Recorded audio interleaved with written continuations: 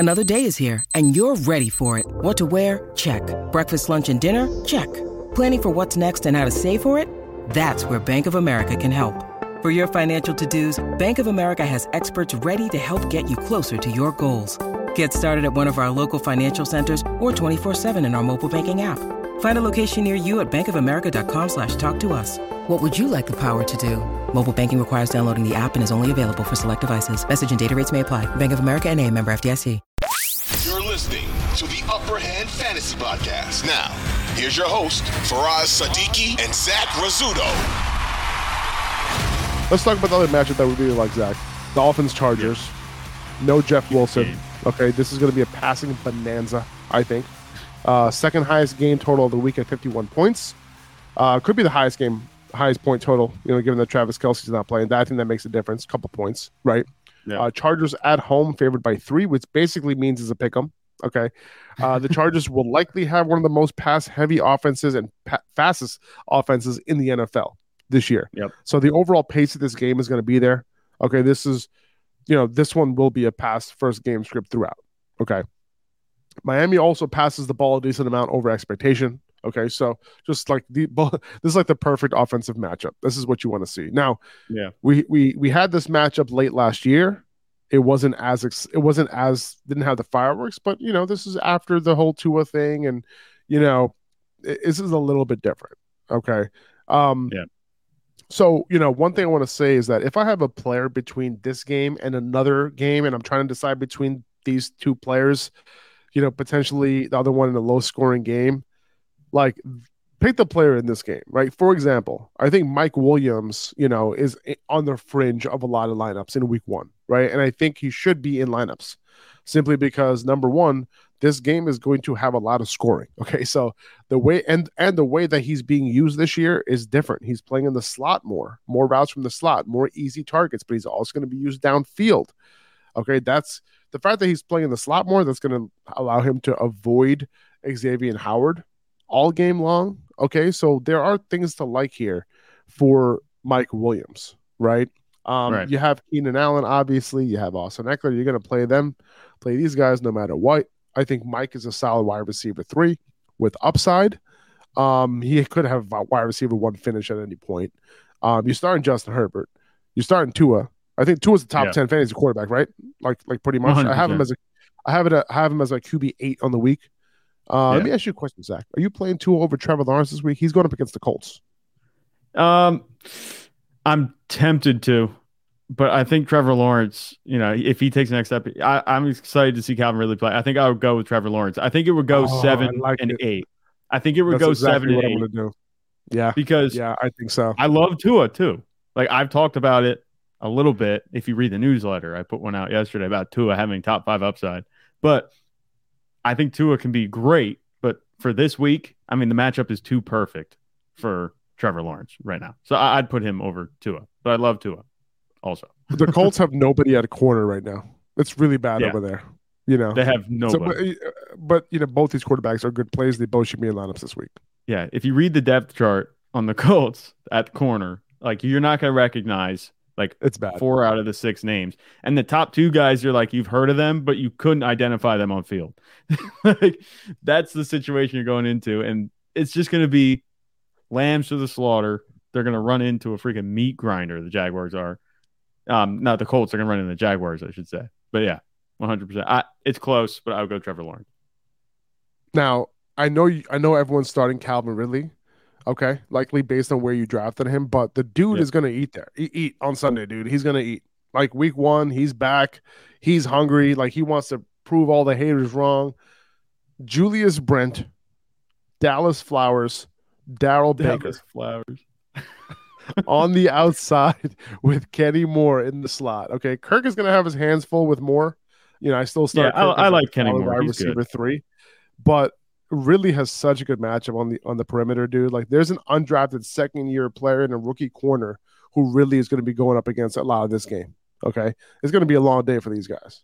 And if you're in a deep league, Zay Jones. Okay, don't be surprised if he has a good game too, because he's on the perimeter as well. One thing that changed between last year and this year, by the way, is that Christian Kirk is not on the field in 2 wide receiver sets. Okay, that's Ridley and Zay. Kirk is basically exclusive to the slot at this point, when, in 11 personnel, in 3 wide receiver sets, based on what we saw this preseason. Man, I'm excited to see the Jaguars play. We could see that big game in week 1 from Trevor Lawrence. So I'm excited. I know we're going all over the place. That's the theme of this episode, basically. Yes. But take it where you want to, bro. Do you want to talk about this Miami game at all anymore? Was there any other points you want to make there? I just have a question for you. If we've been playing a little bit of this or that, this episode. Yeah, for sure. You said you would like to target, if you had to pick between like players at similar rankings, you would pick the ones in the Chargers-Dolphins games.